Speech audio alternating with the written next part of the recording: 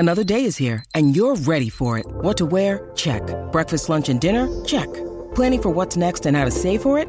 That's where Bank of America can help. For your financial to-dos, Bank of America has experts ready to help get you closer to your goals. Get started at one of our local financial centers or 24/7 in our mobile banking app. Find a location near you at bankofamerica.com/talktous. What would you like the power to do? Mobile banking requires downloading the app and is only available for select devices. Message and data rates may apply. Bank of America N.A., member FDIC.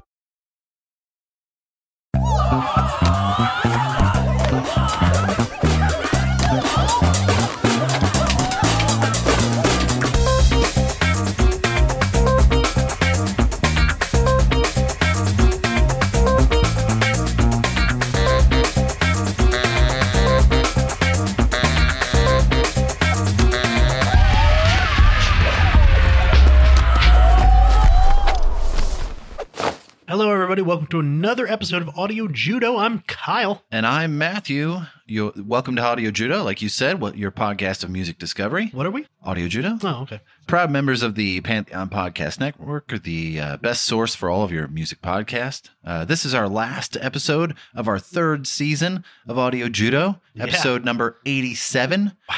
We have listeners all over the world, which is just bonkers, to quote Kyle. Mm-hmm. With this episode, we are nearing over 100,000 downloads of our episodes. Yeah. Plus another 25,000 from our spin-offs, and we are so grateful to you, the listeners, who continue to tune in every 2 weeks and listen to our takes on some records. Yes. Thank you all so much, because we'd still probably do this if you weren't there, but it helps knowing that people actually want to listen to you, and that there are people out there that we're hopefully inspiring to listen to some new music. Right? We'd also like to let you know that if you enjoy listening to Audio Judo, you can find more of us at our Patreon. Mm-hmm. Kyle, would you like to fill them in? Sure thing. So we now have 3 tiers on our Patreon. The lowest tier actually doesn't get you into that, but it does help us out quite a bit. We call it the Shout It Out Loud tier. For only one of whatever your local currency is, whether it's dollars, euros, pounds, or simoleons, for only one of those a month, you can get a shout out on every episode.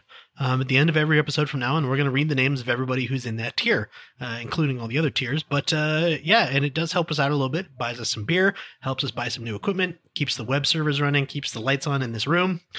Jump up from that, you can go to the Front Row Seats tier. It is $5 a month, and for $5 a month, you can really help us keep making the podcast, and you get a little extra something for yourself in return. A shout out by name at the end of every single episode, same as the Shout Out Loud tier, but you also get 2-day early access to full episodes, access to bonus mini episodes called Judo Chops that Matthew was just alluding to, and some occasional bonus bits, such as unedited interviews, behind the scenes videos, and tiny tidbits that got cut out of episodes, mostly due to us burping and farting.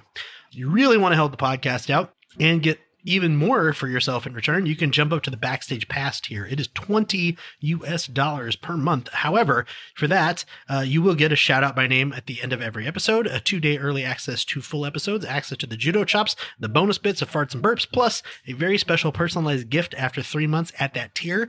And the big one, a chance to co-host an episode of Audio Judo on the album of your choice. That benefit activates after 1 year of patronage at that tier and can only be activated once. However, we will do whatever album you pick, so you can really punish us, or you can introduce the world to an album that you really love, or your own album if you're so inclined.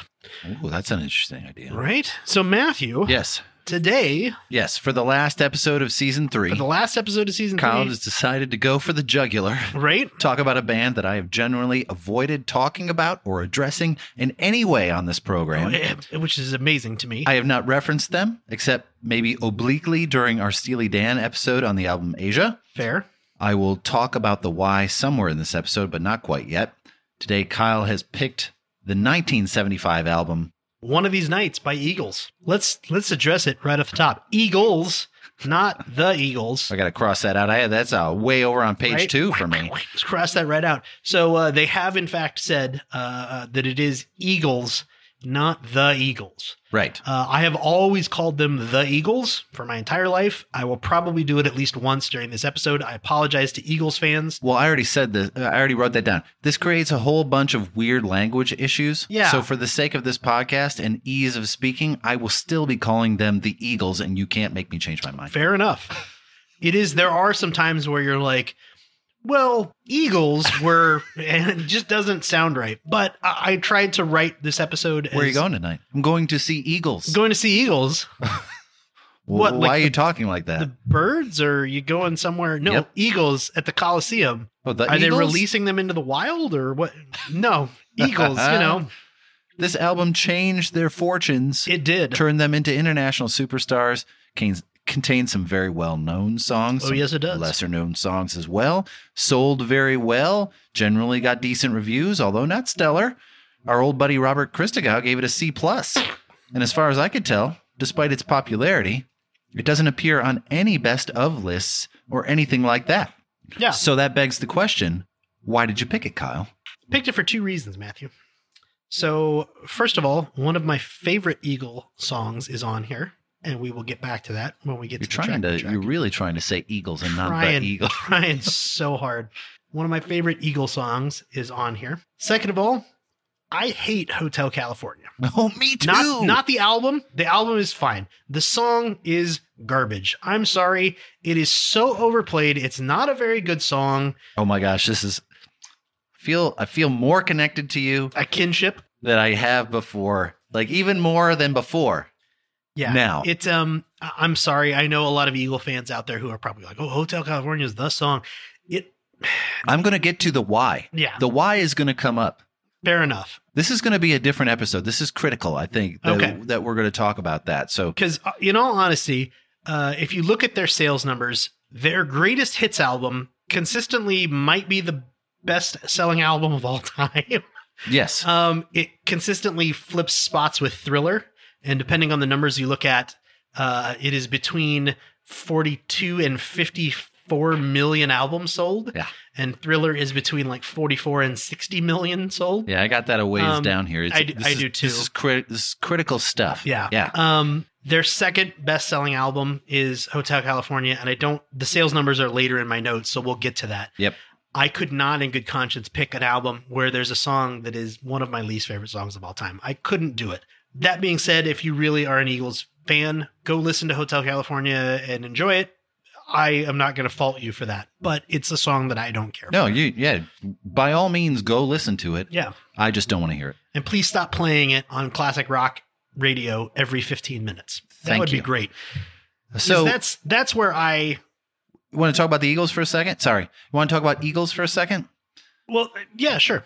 Eagles were formed in 1971 when Linda Ronstadt was looking for a backup band. Well, we got to go back even farther than that. You want to go back further than that? Because unlike all the other bands that we talked about, the first four members of Eagles aren't from the same area. They really didn't know each other before forming a band. Right. And they were all in somewhat successful bands before this. So Don Henley was born July 22nd, 1947 in Gilmer, Texas, and grew up in Linden, Texas. He joined the football team, but his coach told him he wasn't big enough to play football, so he joined the band. He initially played the trombone and then moved to percussion. He went to a couple of years of college before sadly having to leave to spend some time with his father, who was dying from arterial disease. During that time, Don also played in several small local bands. His most successful stint was with a band called Shiloh. Yeah. They had at least 10 name changes before that, though. So, but they recorded an album with Kenny Rogers as a producer. Good old Kenny. Kenny. And they released a single called Jennifer, Oh My Lady. And sadly, right before they released that, band member Jerry Serra died in a dirt bike accident. So that's kind of a bummer. However, Kenny Rogers helped Shiloh sign with Amos Records and brought them to Los Angeles in 1970 to record a self-titled album, but then they disbanded shortly after due to creative differences. But he did meet somebody along the way who was his label mate. Yes, Glenn Frey. Glenn Frey. Born in Detroit, Michigan. Yes. Should know who he is. I do. You should be best friends, right? Yeah, we're pals. November not 6th, anymore, 1948, and raised in nearby Royal Oak. Yep. I don't know what that area is like. But Royal Oak is it borders Detroit. It also houses the Detroit Zoo at 11 and Woodward. He started playing piano at age 5 and picked up guitar a few years after that. He also founded a whole bunch of bands and bounced around between several local bands in the 1960s Detroit rock scene. What band did he come to L.A. with, though? We'll get to that in just a second. Oh, okay. Because I was saying in 1967, he met Bob Seger, Yep. who we've done an episode on, who helped him get a management and recording contract with Hideout Records, a label formed by Seger's management team. He intended to join Bob Seger's band, but he was blocked by his mother, because she found out that he had been smoking pot with Bob Seger. What? He did play acoustic guitar, however, marijuana on this song Ramblin' Gamblin' Man, and he would later sing on the songs Fire Lake and Against the Wind. So already pretty successful. Glenn has also credited Bob Seger as encouraging him to focus on writing original songs. Glenn followed his girlfriend to Los Angeles, where he was introduced to J.D. Souther, and after bouncing back to Detroit for a few weeks, he then went back to L.A. and formed a band called Long Breech Penny Whistle. Right? Which signed with Amos Records. Long Breech Penny Whistle. Long Breech Penny Whistle, what a name. Glenn wrote and performed songs live and for their first self-titled album, Long Branch Penny Whistle. I cannot pronounce that for life. Long Branch Penny Whistle. I think I pronounced it wrong like 6 times in a row right there. Frey was actually neighbors in an apartment building at the time with J.D. Souther, and they lived above Jackson Browne, who they became friends with. And he did say that it's a big community. Yeah, hearing Jackson Browne create music in his apartment actually inspired him and taught him how to help make better songs. So in 1970, Glenn met Don Henley, who we just mentioned. And they both the Troubadour. And they both spent a lot of time there. And then since they were both signed with the same label, it made a lot of sense. Bernie Ledden was born July 19, 1947 in Minneapolis, Minnesota. Weirdly, there's not a whole lot of information on what happened to Bernie between 1947 and when he started to play with a country rock band in the early 1960s. He moved to San Diego and started with a band called the Scottsville Squirrel Barkers in 1962. Like Glenn and Don, he moved between a lot of bands during the 1960s, recording multiple albums with varying bands. In the late 1960s, he joined Linda Ronstadt's backing band, the Corvettes, before leaving to join the Flying Burrito Brothers, which wonderful name for a band. And they're actually really good, by the way. A country rock-based band in L.A., but he was around in L.A. at the scene. Randy Meisner, born Randall Herman Meisner in Scottsbluff, Nebraska, March 8th, 1946, to a family of farmers who had immigrated to the U.S. only one generation before from the Volga German region of Russia, which, if you know anything about that, was a fucking mess. It's a surprise the Russians were terrible people during that time period. What? Randy had a musical childhood, recalling that his mother used to sing songs around the house all the time, and his grandfather taught violin to people, including himself. He found himself interested in playing guitar after seeing Elvis on the Ed Sullivan Show, and immediately began taking lessons. In high school, a teacher suggested he switch to the bass because he probably could play it better, and Randy had also played with several different local bands before moving to LA in 1966-ish with the band The Soul Survivors, that's S-O-U-L, who renamed themselves to The Poor after moving there. Don Felder would later say they changed their name to The Poor because that is what they became. Makes sense. Right? The Poor recorded a few singles, opened for Jimi Hendrix Experience in New York in 1967, but they failed to take off. Who? Right? Who? Jimi Hendrix? Never heard of him. Randy would then audition to join the band Poco, beating out some other nobody musicians named Greg Allman and Timothy B. Schmidt. He would eventually be who would eventually be in Poco. Right. And eventually be in Eagles. Right.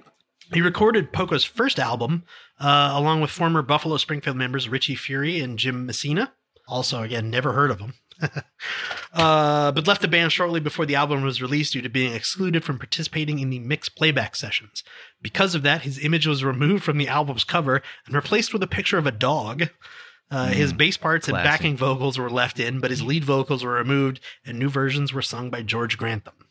He then joined Rick Nelson's Stone Canyon Band, who he recorded and toured with until 1970, when after a very hard European tour, he said, "I'm done," and he returned to Nebraska, where he spent his days selling tractors and his nights playing with a local band called Gold Rush. Rick Nelson eventually encouraged him to return to L.A. and pick his career back up, and he did, rejoining the Stone Canyon Band and attempting to get Gold Rush some local gigs. So now that gets all original 4 members of Eagles to L.A. In mid-1971, record producer and manager John Boylan was putting together a new backing band for Linda Ronstadt. Boylan approached Glenn Frey because they were looking for someone to play rhythm guitar and sing backing vocals. Frey suggested hiring Don Henley because they were both on the same label and they knew each other. Frey and Henley backed Ronstadt on her tour promoting the album Silk Purse, along with a few other musicians. After that tour, Boylan reached out to Bernie Ledden, who had played with Linda's backing band, the Corvettes, previously, to join the band, and then Randy Meisner was recruited by Boylan as well. The 4 recorded the backing tracks to Linda Ronstadt's album Linda Ronstadt, creative name. Funnily enough, though, they only backed Linda Ronstadt live once, during a series of performances at Disneyland in June 1971 for 1 week. Yeah, because Henley and Fry decided that they should form their own band and informed Ronstadt of their intentions, and she was totally supportive of it, even suggesting that they take Bernie Leadon with them. They did, and they also pitched the idea to Meisner, who was also on board. So they played that one show at Disneyland, but they would appear on her next album. There was a confusing thing in looking this up. I think it was actually about a week of shows.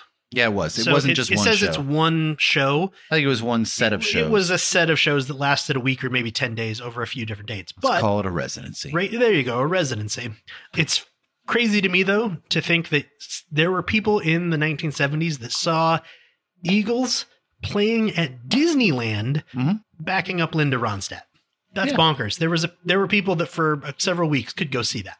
Crazy. So after they left, they signed with David Geffen, who had just formed Asylum Records in September 71 and would perform their first show in Aspen. Not yet Eagles. They performed as Teen King and the Emergencies.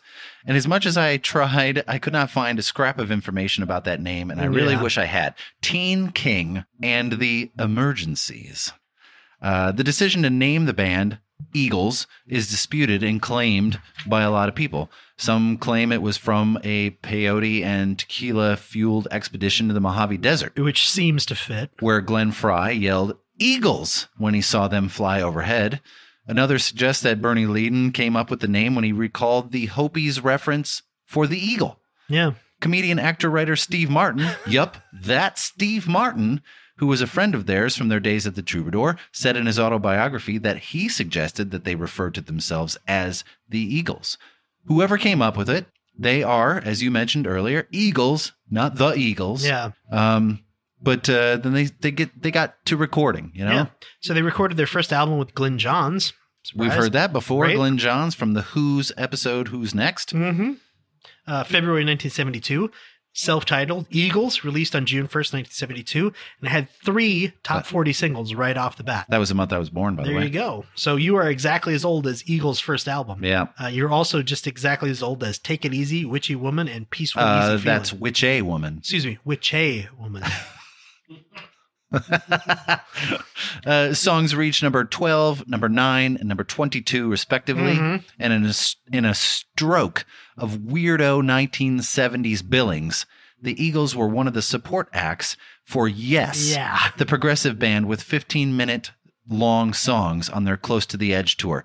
Because why not? This is not a bill I would have paid to see. Would I have seen them both separately? Probably. But together, that's a weird fucking show. Let's do peyote sometime and ask yourself if you would then pay to see that band, because I feel like it would change your mind. It's kind of like when Rush played a show with Sha Na Na. That shit normally doesn't go well. Very similar. That actually happened. Yeah, that's crazy. It's terrible. So their second album, Desperado. It's a concept album about the Old West and cowboy culture. What? Which, why not?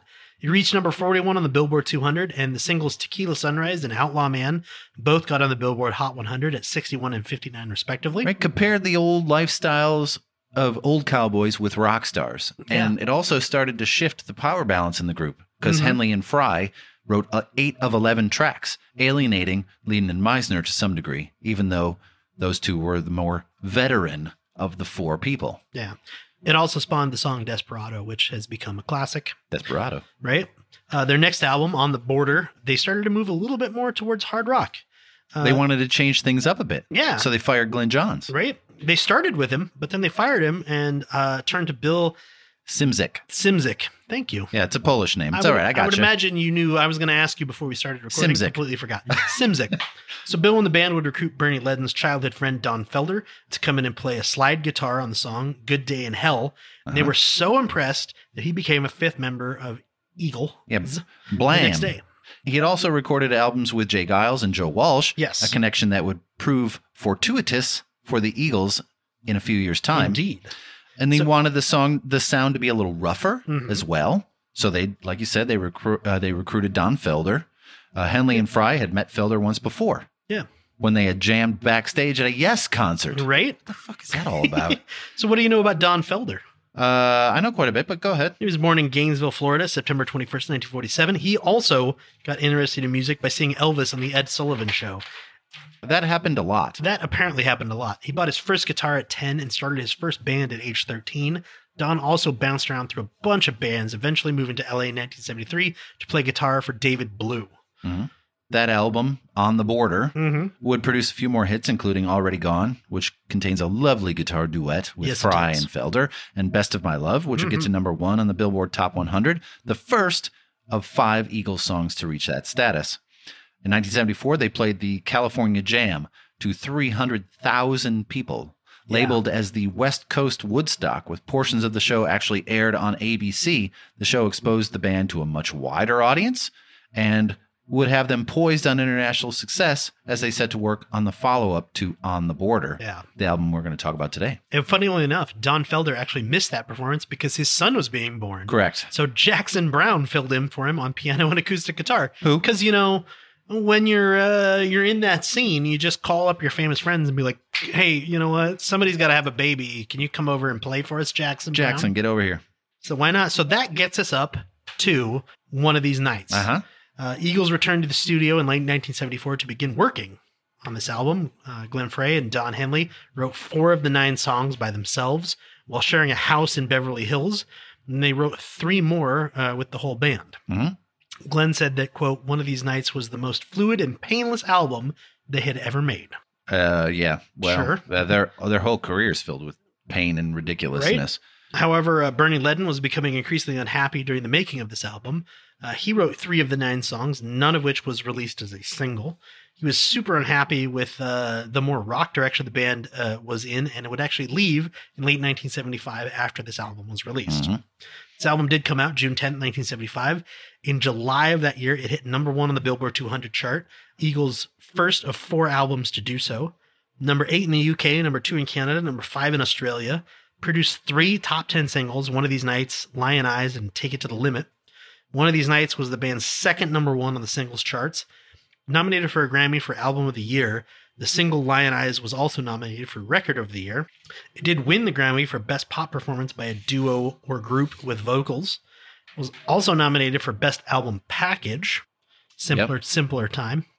One of These Nights has gone 4 times platinum in the US with over 4 million copies sold, and Eagles, like we said earlier, depending on the metric you use and the info you believe, consistently hold 2 spots in the top 5 best-selling albums of all time, with the albums Hotel California currently at number 3, according to Wikipedia, with between 31.8 million and 42 million copies sold, and their greatest hits 1971 to 1975 at number 2 currently, with 41.2-ish million copies sold. Currently, they are only beaten by Thriller on Wikipedia's ranking at 50.2 million copies. However, according to several different sources, they may be number 1, they may be number 3, They sold a shit ton of records. Exactly. That's really what we're coming down to. I mean, all told, they have sold 150 million records as a band. That's a lot. That number is staggering. Right? But like I mentioned at the top, wasn't without detractors. No. Rolling Stone magazine only gave them 3 stars, said that many of the tunes are pretty, but none of them are eloquent. This was the last album to feature Bernie Leadon. He felt that his contributions were being minimized, and to some degree they were. And he was replaced a year later by Joe Walsh. Would you like to talk about the artwork? Let's do it. And then I have a very long section of talking. Oh, goody. The front. I know you'd be excited about that. I love it when you talk for an extended period. I just love it because I can sit back and have some beer, and it's great. Right? So the front cover depicts a cow skull adorned with feathers and beads. Behind it, a pair of eagle's wings extend out. Above it says Eagles in blocky blue font. Below that, One of These Nights in a yellow-orange script. Right. The back is a picture of the band all wearing black with the track listing up above them. It's truly a beautiful album cover. It is. For all the things I've said about the Eagles in the past and may or may not say about them in the not too distant future, I can't say anything negative about this cover. It's wonderful. The cover of the album is an image of a piece of artwork by Boyd Elder, also known during his art shows as El Chingadero. El Chingadero! Or The Fucker. The Fucker. He had a fairly successful career, and they would also use another one of his images on the cover of the insanely successful Greatest Hits record 71 to 75 when it came out the following year. So we just had a discussion about the term El Chingadero. Well, we had a text conversation. We did. I have always heard the word chingadero used in the same way you would use like pile of shit or piece of shit. Like, just throw it on the chingadero or, Randy suggested it translates to fucking thing. Matthew looked it up and suggested it could be used like the word thingamajig, but the source noted the root chingar does mean to fuck. Just give that fucker over there. So if you speak Spanish and are as filthy minded as we are, please let us know, info@audiojudo.com. How would you translate the word chingadero, and how would you translate the name El Chingadero? El Chingadero. I'm curious to know what an actual Spanish speaker says, not Google Translate. Right? The cover design was done by a friend of the band, Gary Burden, who had worked on every release of theirs up until then. This would be the last time he worked with them, actually. He did a ton of work for Neil Young through the years, was nominated for 4 Grammys, including for this record, and sadly he passed in 2018. But it is a striking cover, and it looks more like a metal album cover. Oh, it really does. It just looks like, that's what, as soon as I see it, I'm like, that's got to be some metal shit. Yeah. Oh, it's the Eagles? Right. All right. The band actually met Boyd at an art opening in Venice, California in 1972, where he was exhibiting a bunch of his art and they were performing a song. Some people say it was Witchy Woman and some people just say it was a song. So who knows? From the article, one of these nights, the Eagles would score a #1 album by Tony Marino, posted to Pure Music Manufacturing on March 7, 2019. Quote, "The skull in the artwork was made to stand out off the cover through a process of debossing sections together with elaborate and detailed embossing of the wings and feathers." De-embossed and embossed. Right? Burden said the cover was to represent a transitional phase that showed both where the band had come from and where it was going. Burden explained that the use of a cow skull was a cowboy folk reference where the decorations on the cover were inspired by the American Indian culture. He pointed to the polished reflective glass beaded surfaces as representing the future. Wow. Yeah, that's a lot. Also, if you look up how they do that embossing and de-embossing process back in the 70s, that was a very labor-intensive process. It's that involved so making involved. It involved making hundreds of copies of an image and like carefully hand cutting shit out, and it's a lost artwork. It absolutely is, because today it's effect emboss in Right? Photoshop. Like we've but talked, just done. Like we've talked to Aubrey Powell about it. Yeah. I mean, it's a lost art that was such an amazing part of the musical experience. That correlation between the artwork and the time involved in the artwork on the cover representing what was inside. I think it's just something that's people have forgotten about. Yeah, and obviously it did very well because it did receive the Grammy nomination for Best Album Package. Right, and it should have. Yeah. One other thing to note, on the original vinyl pressing, there was text engraved in the runout grooves on each side of the album. On side 1, it said, "Don't worry," and on side 2, it said, "Nothing will be okay." Yep. Then they did that actually on several other albums too. So another interesting technical note that I have to go over real quick. Go ahead. This was released in quadraphonic sound, which today would be called 4.0 sound. Quadraphonic. I can't tell if it was released that way on vinyl. Yeah. I don't think so, but it was released that way on 8-track and a format later called CD-4. Oh man, 8-track. And you can really hear it. Weirdly enough, the last track on this album, I Wish You Peace. Yeah. You can really hear that sort of, they played with that effect a lot. But I thought that was interesting. So are you ready to get to it? You have something to say about this album. Let's get to it, Kyle, as I'm sure you've been waiting for this. Let's do it. So when you put this on the calendar, man, I was pissed at you. I was so angry. I thought you knew how much I couldn't stand them.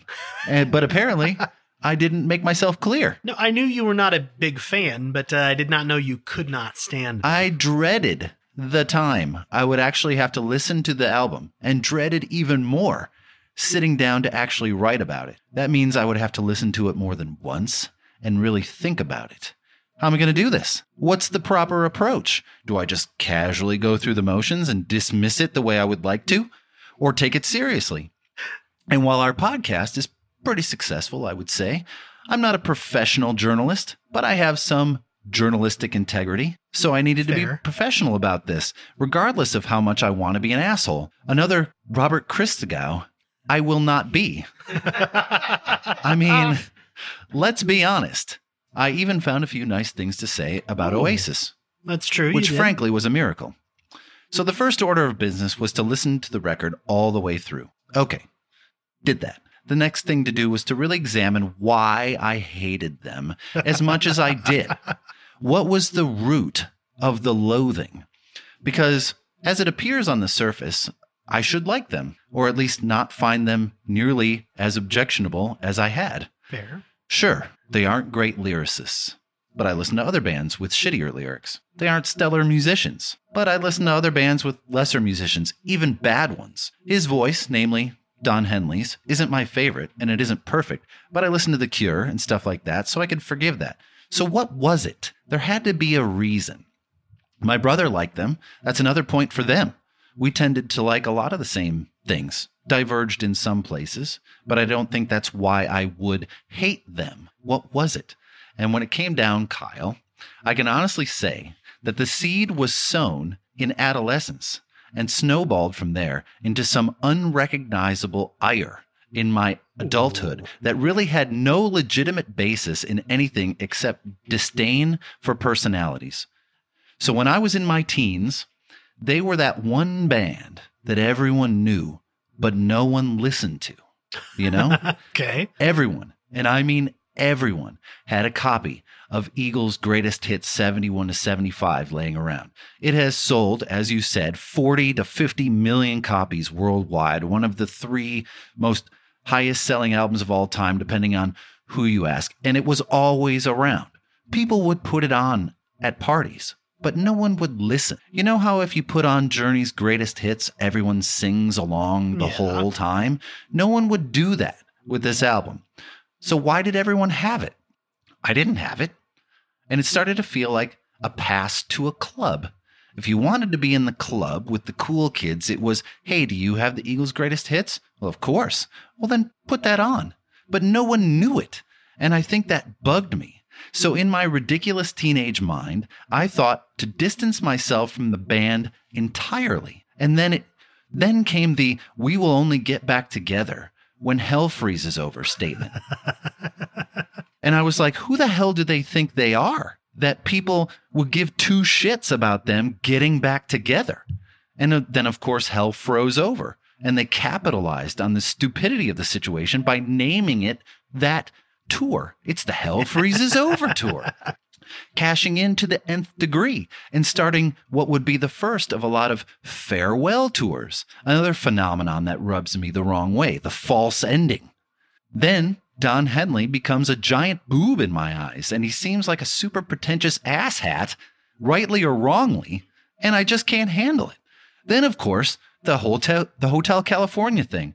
Everyone wants to try it at karaoke, or a piano bar, or Guitar Hero. Ugh. And oh my God, it's the best song in the history of creation, and my head is going to explode. So I start to answer for that question. What song could you go the rest of your life without hearing?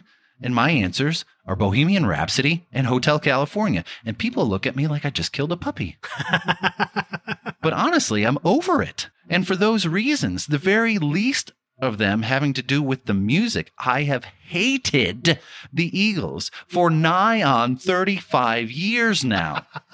But I am here to say, Kyle, that I am not above this. I have listened to this record through and through several times. I have listened to a lot of their catalog, and with a few exceptions, I like it. Ooh. And I should. And this album is pretty damn good. I will have some honest things to say about it, but generally, I dig it. I do have some things to say about the Eagles crowd in general, but I think you're going to be surprised over where this episode goes. All right. So did I change your mind on music? Yeah. Yeah. It happened. You did. We can end the podcast now. It's over. we can wrap this up. There's like 12 marks on the wall for Matthew and 1 for Kyle. I win.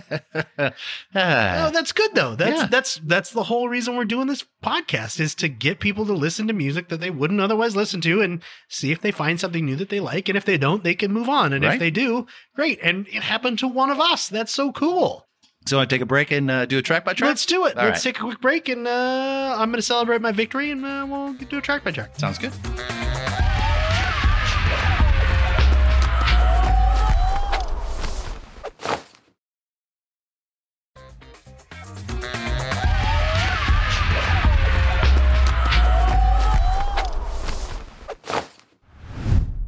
One of these nights, Matthew. Well, Bang, zoom. Right to the moon? Right to the moon. Title track from the record. First Right. single released. Band's second song to hit number 1 on the Billboard Top 100. Mm-hmm. Written by Don Henley and Glenn Frey. Yeah. Henley on vocals on this one, however. Don Felder came up with the opening bass line. It sounds a little bit like this.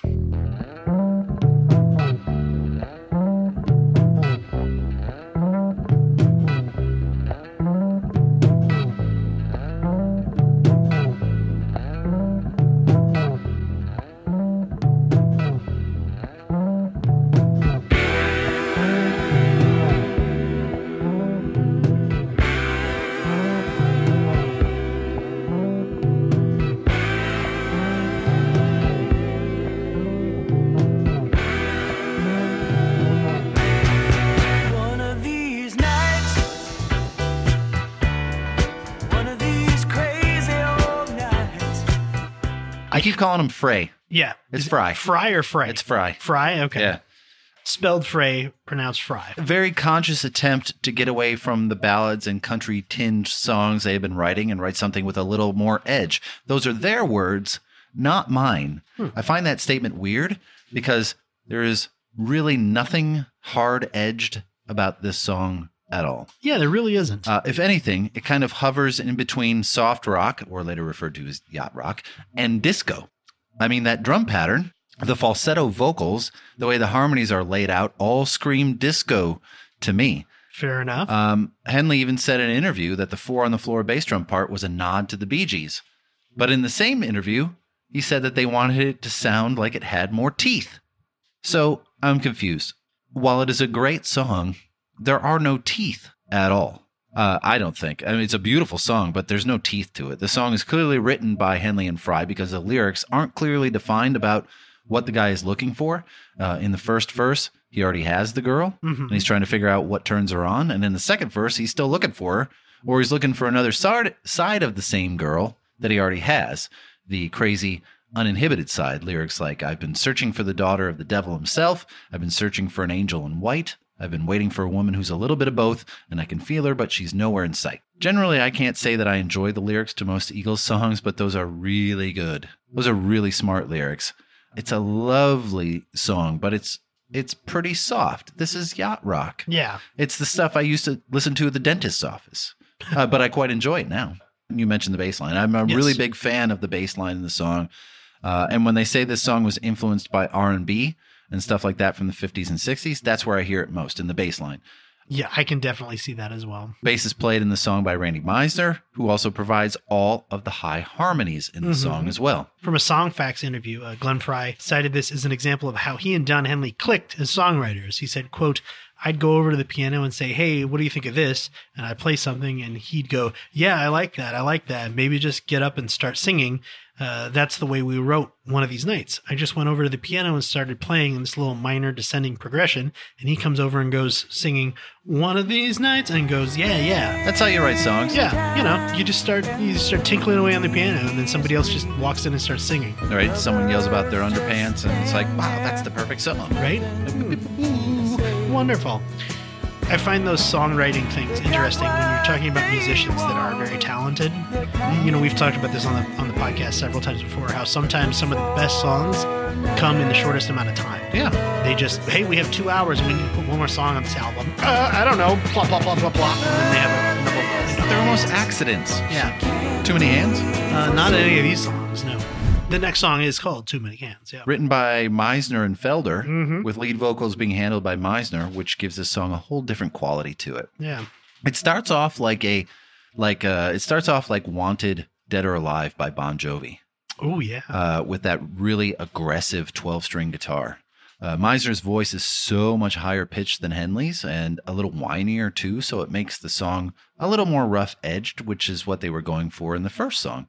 But the harmonies are equally brilliant, and that thick vocal harmony is a lot of what makes this band so easy to listen to. Yeah. It's so pleasant. The lead vocal on the song is a little tougher to listen to, but when those harmonies come in, they're so lush. It just makes it it's so nice. Yeah.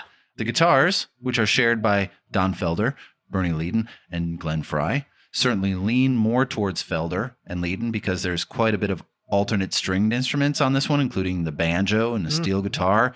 One of the things that really sells this song for me is the drum part. Yes. I never thought in my wildest dreams that I would really like a Don Henley drum part, but the pattern he is playing throughout the song on the ride cymbal is perfect for this song.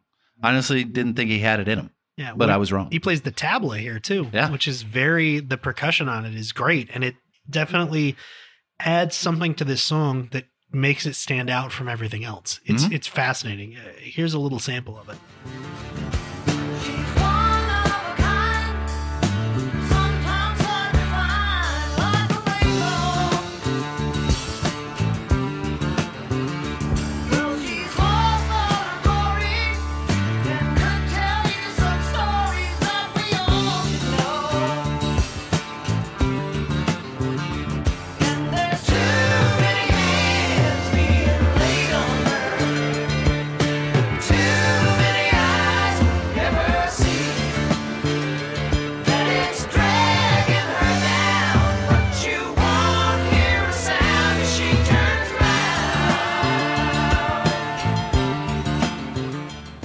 I think this song is about a prostitute. Quote unquote, used up woman. Yeah. Yes. However, a better term. That being said, from verse 2, quote, "It always seems to turn the tide at midnight, and for her there is no rest. We are doing what is best for our future. One of these days she may not be so good to you. One of these days she might shake you to the ground, but her fire is still burning and her heart is still yearning to be found. Maybe this song is about America." Ooh. Maybe it is.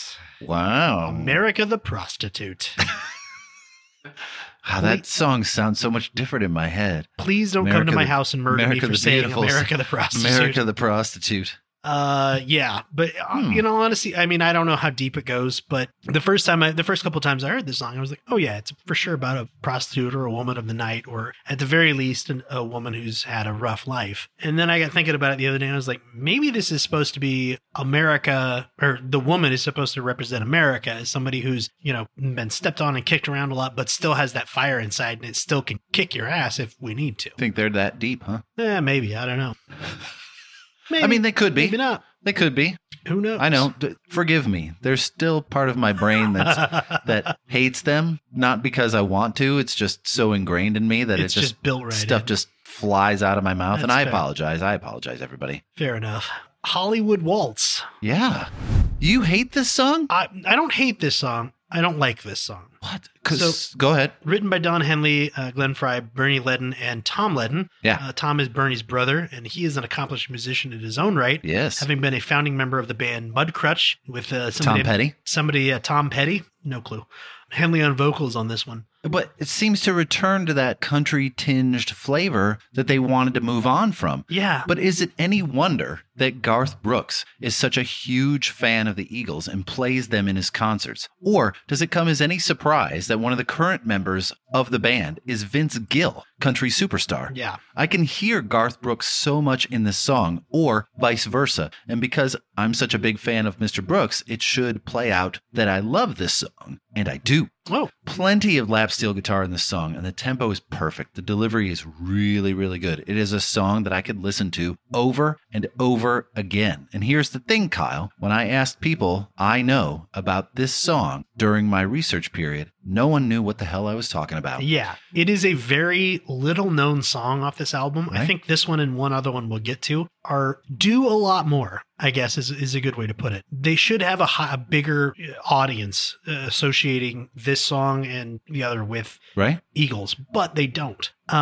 Honestly, I feel like the reason I don't really like this song, it doesn't fit in this section of the album for me. And I think it's one that I was not familiar with before listening to the whole album. Mm-hmm. And because of that, I'm like, why does it suddenly switch to a waltzy, slow song right in the middle of this side and then go to something completely different afterwards, which we'll get to. I love it. Me too. But I love this song. Oh, this song. Yeah. I'm sorry. I thought you meant the next song. But take a listen and tell me what you think.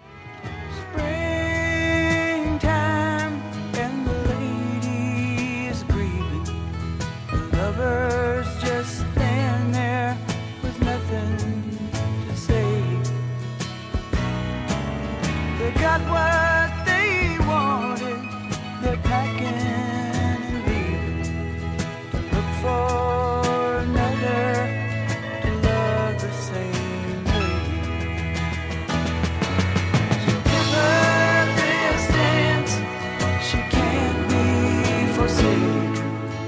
So that's an Eagles song? Yeah. Yes, it is. And I would play it for people, and there's not even a hint of recognition. Yeah. So I'm like, what the hell? So I decided to do some experiments with lesser known songs from this album and lesser known songs from their whole catalog. Nada. And I started to realize that this is totally a greatest hits band. Much like Journey or Elton John or Billy Joel, like I talked about before, most people don't know anything about the Eagles outside of the major hits and an occasional minor one. Right. Like I mentioned at the outset, their first greatest hits compilation has sold 40 plus million copies, but none of their actual studio releases, with the exception of Hotel California, get a tenth of that, right? And that's on the basis of that song, Hotel California. Yeah. I'm very much a B-side kind of guy. I love the deep cuts because there's usually something unique about those songs that doesn't always appeal to the mainstream audience. But I think a lot of times that's what makes bands like this implode. Think about it for a second. Take a band like Rush, which I always do. They have a devoted following of people, a strong alliance of fans that cover all parts of their career. Some like the old songs, some like the new, and all of us can find something that we love. What intrigued the band the most, though, is that while they had a handful of hits, and I use that term loosely, they could pull from any corner of their catalog and make someone happy, or even themselves. Okay. They knew they had to play those 4 or 5 songs every night, and they did because it was the mass appeal without being the whole show.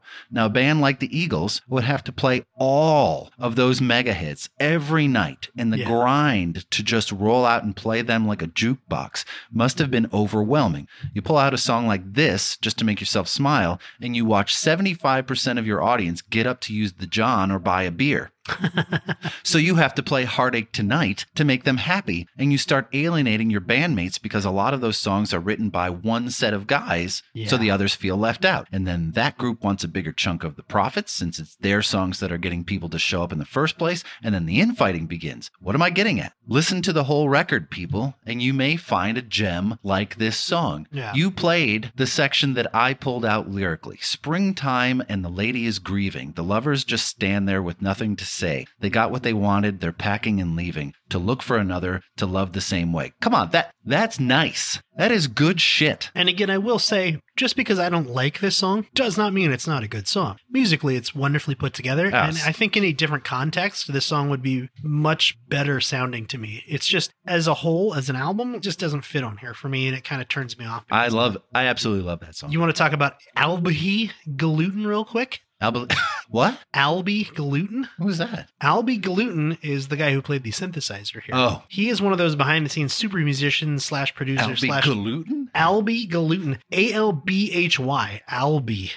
You be gluten.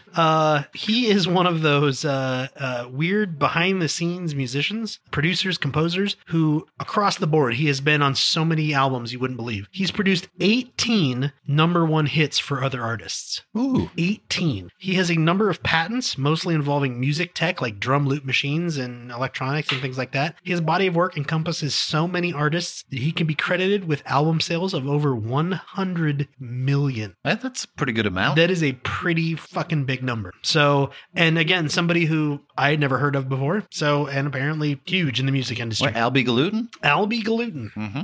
So there you go. Journey of the Sorcerer, Matthew.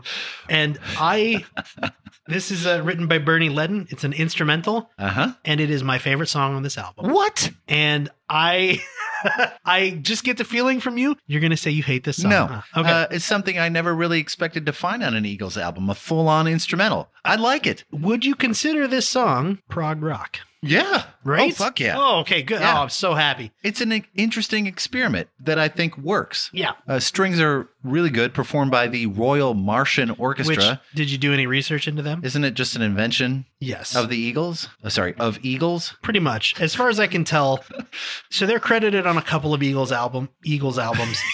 I caught myself. They're credited on a couple of Eagles albums. Nobody can quite say what they are. There's no explanation for who they are. The only clue is from the liner notes that says recorded en route, with the term en route in quotation marks, which nobody can really say what that is. So here's what I think. I think Bernie Leadon used a bunch of multi-track recording machines to record himself playing different parts over and over and over again. Probably. Maybe with some help from his brother Tom on the instruments, and then they credited it that way as an inside joke. I like that. Right? That's What I think. smart. The other thing about this song Yes. that I was sure, I was like, this is a secret. I'm going to be the only one that knows this. Tee-hee-hee-hee. And then it's a huge fucking thing on the Wikipedia. Oh, you're going to page say for the something song. about Hitchhiker's Guide? I am. So this was chosen as the theme song for Douglas Adams' Hitchhiker's Guide to the Galaxy. First, the BBC radio series from 1978 and 79. Then the BBC TV series, where I know it from, in 1981. But then it was replaced because royalties became too steep. Exactly. And then was used again in the theatrical version Yep. of the same title. But this time it was a cover version. They didn't Yes. use this version of it However, because it got expensive. yeah, it got, well, because the Eagles knew that what they had on their hands, and they were like, no, we're going to keep charging you more and more money for it. So they started to do cover versions Sounds of like it. Don Henley. But this is a little bit what it sounds like.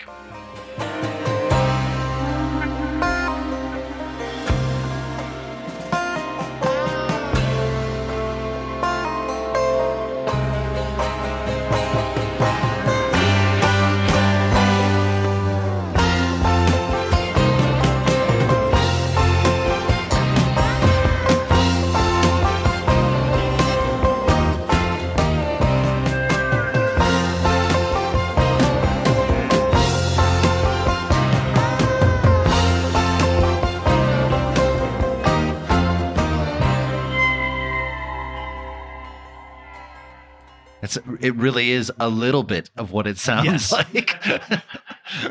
But I was sure, I was like, You're the only one who knows this it. is going to be a secret that only real fucking hardcore nerds know. And then it's Everybody knew it. It's all over the, so thanks internet for that. There's But, also some lovely fiddle work on Oh, this yeah. song by David Bromberg. Mhm. This guy is super interesting as well. His Yes. resume is extensive, and I would love to do a judo chop about him. I'm going to put it on my list. Sweet. You ever say played with likes of Willie Nelson, Jerry Garcia, Jerma Cowken, Bob Dylan, and he co-wrote the song The Hold Up with George Harrison. Who? You're right.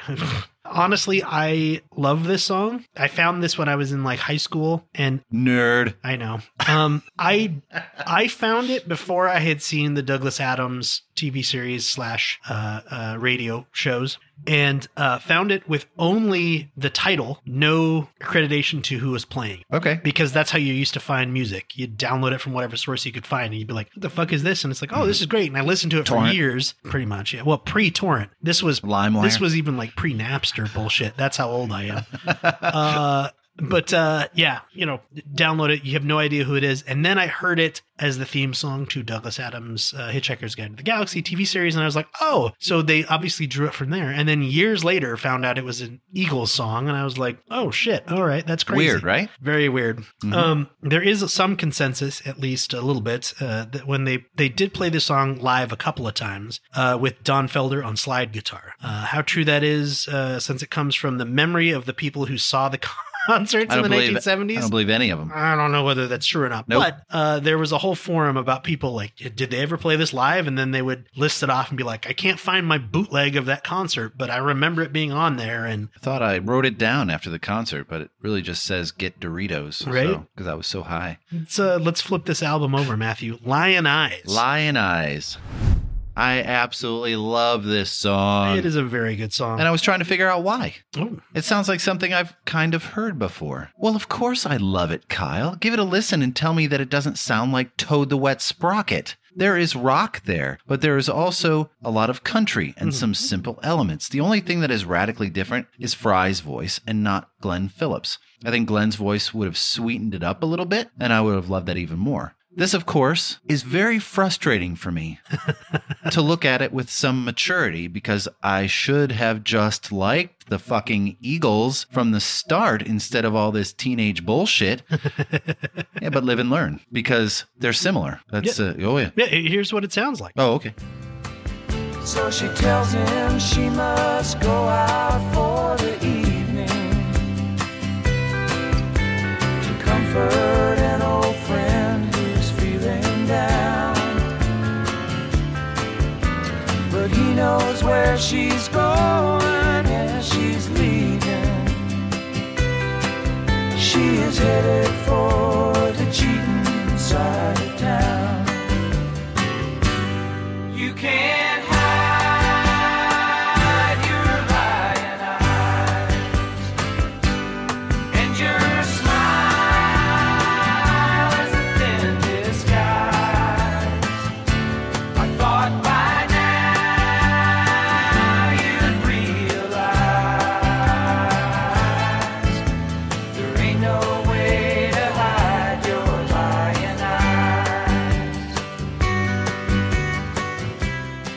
Those guitar lines. Yeah. Doo-doo-doo, They're doo-doo-doo. so iconic. Again, if you've ever listened to classic rock radio, you've heard this song. It's a song all about a woman cheating on her man with a younger man. She's torn between the two because her husband is rich and he can give her the things that she wants, but the boy loves her and can give her what she needs. Whoa. Song released as the second single from the album, reached number 2 on the Billboard Top 100 and number 8 on the country chart. Yeah. A fairly notable achievement. It was held off the top spot by Island Girl by Elton John. Island Girl. It was also this song that would win them their first Grammy for Best Performance by a Pop Group or Duo. It was nominated for Record of the Year, but lost to Captain and Tennille's Love Will Keep Us Together. A great song, no doubt, but I don't think it had the legs that this song did. Yeah.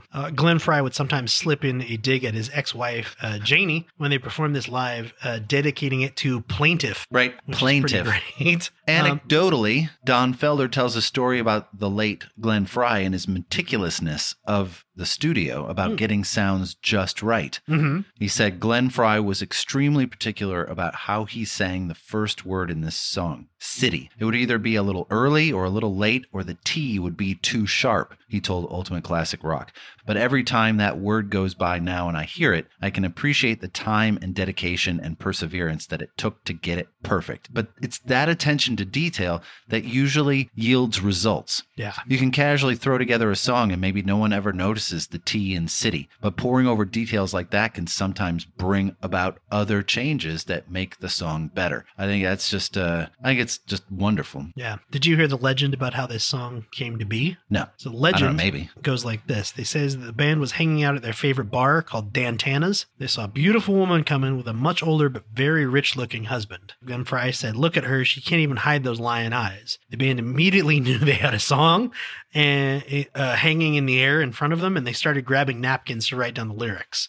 From History of the Eagles, a documentary from Somebody 2013, write that down. John Henley is quoted as saying, "It was about all these girls that would come down to Dantana's looking beautiful. They'd be there from 8 o'clock until midnight having drinks with all of us rockers, and then they'd go home because they were kept women." I like it. You know what they did, Matthew? Did they take it to the They limit? took it to the limit. This one written by Randy Meisner, Don Henley, and Glenn Frey. Randy on vocals for this one. The strings were arranged here by Jim. Randy was on vocal? Randy, our producer Randy, was on vocals. The strings were arranged here by Jim Ed Norman. Yeah, Jim Ed. Jim Ed. Jim is a musician, a record producer, and worked as the head of the label for Warner Brothers for many, many years. He would go on to work with Eagles on all of their following albums. He produced albums for a huge list of artists, too long to list here, but he's credited on lots of platinum albums. Lots. He also sounds like a pretty decent guy. He pushed to open the Warner Western Division, which features Native American and cowboy artists, and a Hispanic label called Warner Discos. He also created the Progressive Division at Warner Brothers, which signed acts like Take Six, Bella Fleck, and the Flecktones, Mark O'Connor, and Sean Lane. In 1993, he won the Anti-Defamation League's Johnny Cash Americanism Award, which is given to recognize individuals who have fought against racism, prejudice, and bigotry. So that's pretty cool. That is cool. He does sound like a good Right? guy. According to Randy, producer Randy, he wrote the first few lines of the song one night while playing an acoustic guitar after returning from the Troubadour. He wasn't able to finish the song by the time they were close to recording the album, so Don Henley and Glenn Frey helped him with the lyrics. It's another Eagles song that I think pretty much everyone knows, right? Yeah. This is a song that is synonymous with Eagles. I think some of the other songs, some people nowadays would be like, I think I know who that is, but this one is most certainly Eagles. And this particular song would lead the band to begin to splinter. Like you said, written by Randy Meisner, who helped who was helped to complete it by Don Henley and Glenn Frey. He sat on the song for a long time. He was unable to finish it. Meisner sung the song, and the song grew very popular with the fans in their concerts. But because of how high it is in his register, he grew very reluctant to perform it. Yeah. And there was growing resentment from Frey and Henley because he wouldn't sing it. In 1977, at a show in Knoxville, Tennessee, Meisner refused to sing the song and said that he was up late the night before and came down with the flu. Frey and him then got into a nasty fistfight backstage. After that, Meisner started to get frozen out of anything to do with the band and quit at the end of the tour, ultimately being replaced by Timothy B. Schmidt. And this is kind of the way the band was. Frey is a fucking hothead. Yeah. He went after several of them, actually. You mentioned its success, right? A little bit, yeah, but it did go to number 4 on the Billboard Hot Yeah. 100, number 4 on the U.S. Adult Contemporary chart, and number 5 on the Cashbox Top 100. it does also get a shit ton of play on classic rock radio. Yes, it does. Yeah. Because of that, and because of something I'll go back over in just a second here, here's a clip from their live concert at the Forum in LA, October 1976. Still you're coming back, you're running back, you're coming back for more.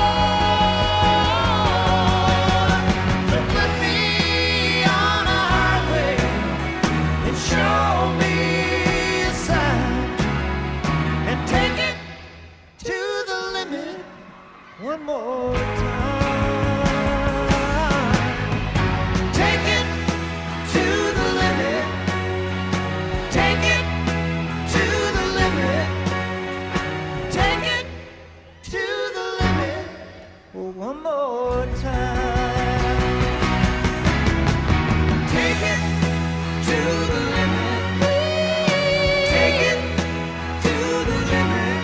Well, come on and take it to the limit one more time.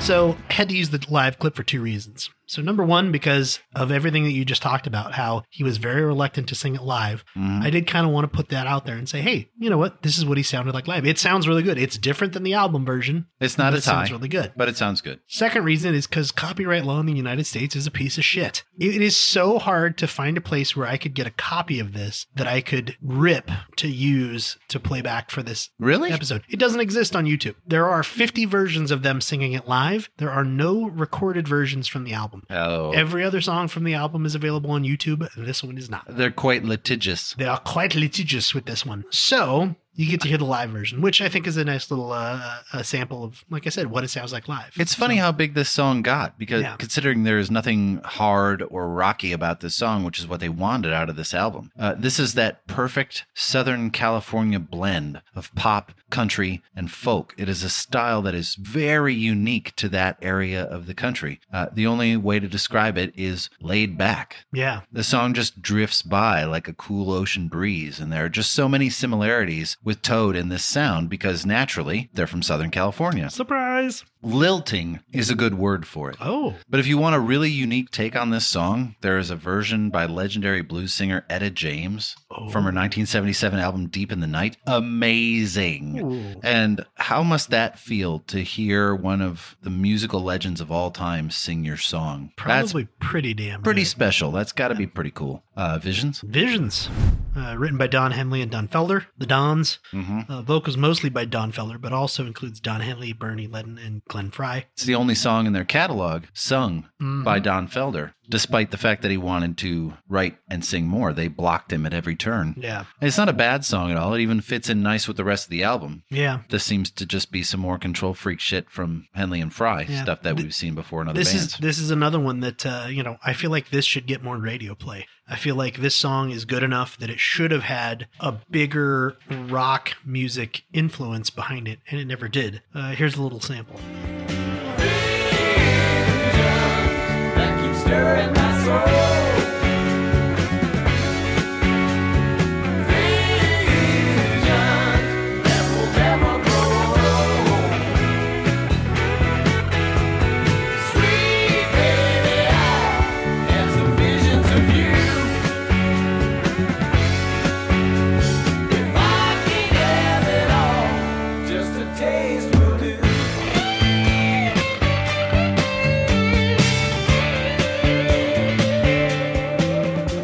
Chingadero makes an appearance in the lyrics here, Matthew. Right? I know. Probably a reference to Boyd Elder, obviously. Yeah, I would imagine. The cover designer, who we mentioned earlier, but they maybe just wanted to say, play on, motherfuckers, play on the radio without being censored. Don Felder is an interesting fella. I know you gave some of his biography. Yeah. This is the first album he appeared on, but he began trying to exert control over the band almost immediately. He wanted more writing chances, more singing chances, and this often led to arguments with his bandmates, including the hot-headed Frey. When Joe Walsh joined the band, he tried to recruit him to his side, and there was often a squaring off between the two pairs, Walsh and Felder against Frey and Henley. Oftentimes, the animosity spilled onto stage, with one famous concert in which Frey and Felder threatened to kick each other's ass when the show was over, speaking this into the mic and not keeping anything from the crowd. After the show, Frey smashed one of Felder's guitars, and the band broke broke up shortly thereafter. He busied himself through the 80s on non-successful solo albums. Eventually, he rejoined the band in 94 for Hell Freezes Over. But in 2001, he was fired from the band and then sued them for $50 million in royalties. He then released his tell-all autobiography, which did nothing to smooth over the relationship. And they are still estranged to this day. Rock and roll! Something about successful musicians. Rock and roll! People who can play music and write music, and it just attracts a type of person that they just cannot be in the same room with one another. It's crazy, isn't it? Right? After the Thrill is gone. Which fits perfectly with what we were just talking about. Right? A clear reference to B.B. King's The Thrill is Gone. Kind of an unofficial sequel, really. Right. This one, again, written by Don Henley and Glenn Frey, with both handling vocals on here. And I literally just wrote down the question, what happens after The Thrill is Gone, Matthew? I don't know. It wasn't ever commercially successful, but it's a fan favorite. Yeah. Has a very familiar melody. Sounds like 70s soft rock radio. Yeah, it sounds like this. Time passes and you must move on. Half the distance takes you twice as long. So you keep on singing for the sake of the song. After the thrill is gone. The song could be about what happens after the thrill is gone from a relationship, but it could also be what happens when the thrill is gone from starting a band and becoming famous. You know what I mean? It's a bummer. Yeah, it is a real downer of a song. It's a bummer song. It's sad. Serious lamenting here. I wish you peace, Kyle. Oh, thank you. I wish you peace as well. Last song on the record? Bernie Ledden and Patty Davis wrote this one, with vocals by Bernie. Patty Davis is who? Patty Davis was Bernie's girlfriend at the time. She's And? also the daughter of then Governor of California, Ronald Reagan. Right, and future President Ronald Reagan. Her mother, Nancy Reagan, had disowned Patty because of her choices to live with Bernie as an unmarried couple. Yeah, she was shacking up. Right? Good to know Nancy was always a piece of shit, and it didn't just happen after she got to the White House. It's not a great song. No, it Pretty really, weak and schmaltzy. right? In fact, Don Henley was upset that Patty had been given writing credit on this and didn't care for the song. Oh, he hated this saying song. in an interview, quote, "Nobody else wanted the song. We didn't feel it was up to the band's standards, but we put it on anyway as a gesture to keep the band together." He hated that she got songwriting credit because she got a cut of the royalties because of that. Oh, that's garbage. Dude. No wonder he's pissed. And this is, have a listen, this is such a schmaltzy song.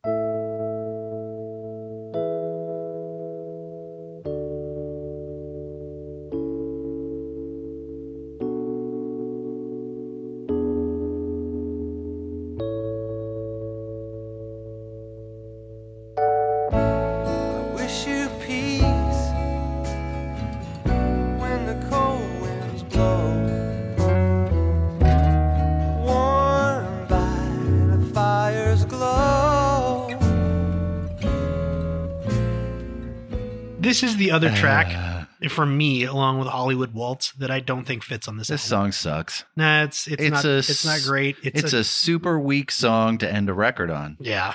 I mean, I totally get putting the worst song at the end. Sure. But it just ends and you're like, that's it? That's the end of this And album. that's too bad because I wanted more. Yeah. Eagles. It's hard to not say Right? the Eagles. Eagles would, of course, go on to worldwide success many times over with their next two albums and are still a consistent concert draw. So the shit song at the end of this album didn't hurt them too much. I have been stuck in a traffic jam because an Eagles concert was getting out here in Las Vegas. I'm not MGM kidding. Grand? Yeah. Yeah. Stuck behind the MGM Grand in a traffic jam, just sitting there because there's so many drunk boomers crossing the street. Thanks, Boomer. And they don't give a shit about traffic laws, so they just walk out in front of cars and stuff, and you just have to sit there parked. So Okay, thanks, Boomer. Okay, Boomer. Yeah, I'm a little pissed about it because it really was. I had to go to the bathroom and I had to sit in my car for 45 minutes. And I feel your It was anger. very upsetting. Very upsetting. And that is, Traumatizing to me. That's One of These Nights by Eagles. Right? Fantastic record by a band that I overlooked for years and years and will do no more. I am so happy, like I said earlier, that we just proved that the podcast can work. Yeah. After 89 episodes is what this will be? 90? This is 87. I 87, believe, yeah. excuse me. So after 87 episodes, we proved that you can take people who have heard this music before Right. and get them to reconsider Right, it. and had strong opinions. And I'm not saying I'm lining up to see them in concert because I'm not going to pay $3,000 to see them. But I certainly won't cringe and change the channel whenever these songs come on the radio. Great. It's a nice addition to my musical base after all these years. So thanks, Kyle. Glad I could bring something along that was good for you. If you would like to get a hold of us and tell me what a boob I was for ignoring the Eagles for all these years, you can get a hold of us at facebook.com/audiojudo, Twitter @audiojudo, or Instagram @audio_judo. Or if you would like to send us an email, which is usually the most efficient way to get a hold of us, you can send it to info@audiojudo.com. Kyle and I get both of those at the same time, so it's really just a race to see who responds. So shout out to our patrons. We still don't have anybody in the Shout It Out Loud tier, so if you want your name read at the end of an episode, get in there. Front Row Seats tier, Aaron P., Darling W., Michael A., and Jacob S., thank you so much. Backstage Pass tier, Christian S., David W., Michael S., and Scott K., thank you all very much. Yes, we have episodes coming up from Toad the Wet Sprocket as we premiere season 4, Dave Matthews Band, Soundgarden, The Moody Blues, No Doubt, and many, many more as we ramp up into season 4. So once again, thanks for listening, everybody, and we will talk to you again soon. Bye, everybody. Bye-bye.